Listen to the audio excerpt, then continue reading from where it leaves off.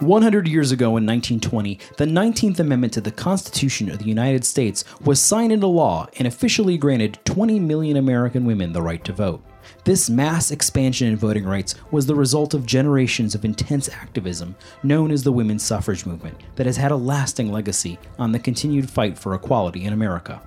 In recognition of the struggles and achievements of a once disenfranchised majority, PreserveCast is honored to share remarkable stories of suffragists within each episode this year.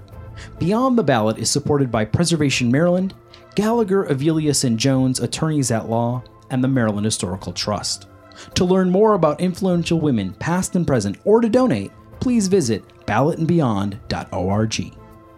This week on Ballot and Beyond, we'll learn about Mary Bartlett Dixon, a skilled nurse and leading suffragist from the Maryland Eastern Shore, read by Casey Roan, the primary researcher of Maryland's historic context statement on the state's suffrage legacy. Mary Bartlett Dixon, nurse and suffragist. Maryland's suffrage movement drew women from all corners of the state. Mary Bartlett Dixon of Easton on Maryland's Eastern Shore was a leader in the suffrage movement and in her chosen field of nursing. Dixon graduated with the 1903 class of the Johns Hopkins School of Nursing. She quickly made an impact in medicine, helping to establish the Emergency Hospital of Easton in 1906, an institution today known as the University of Maryland Shore Medical Center at Easton. Mary Bartlett Dixon connected nursing with advocacy for women's rights, writing a letter to the editor of the American Journal of Nursing in 1908 that criticized the journal's neutrality on women's suffrage. She was a leader in the Talbot County chapter of the Just Government League, one of Maryland's largest and most active suffrage organizations, wrote regularly for the Maryland Suffrage News, and edited a regular column for the Baltimore Sun entitled, "What the Suffragists Are Doing."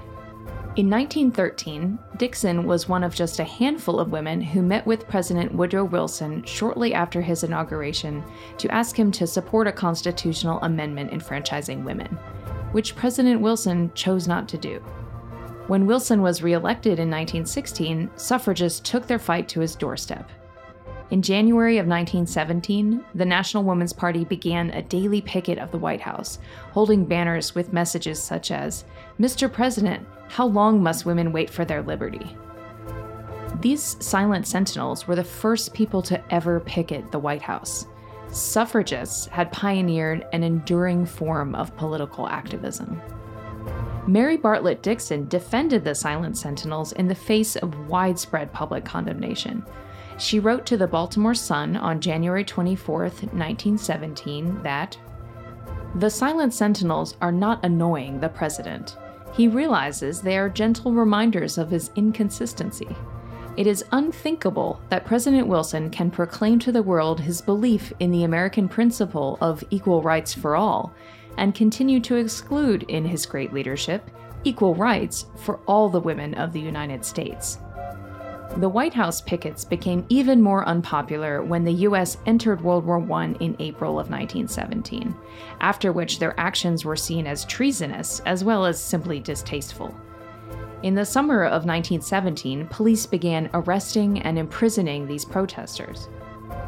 Maryland women, who were in such close geographic proximity to the Capitol, played a key role in these demonstrations. Mary Bartlett Dixon joined the White House pickets and was arrested with 40 other women on November 10, 1917.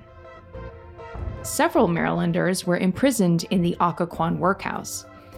There, guards subjected the suffragists to brutal physical treatment and extended solitary confinement. When the women were denied status as political prisoners, they went on hunger strike, and some were eventually violently force-fed. This widely publicized abuse helped shift public opinion in favor of the suffragists. In January of 1918, President Wilson finally felt sufficiently pressured to declare his support for a federal women's suffrage amendment.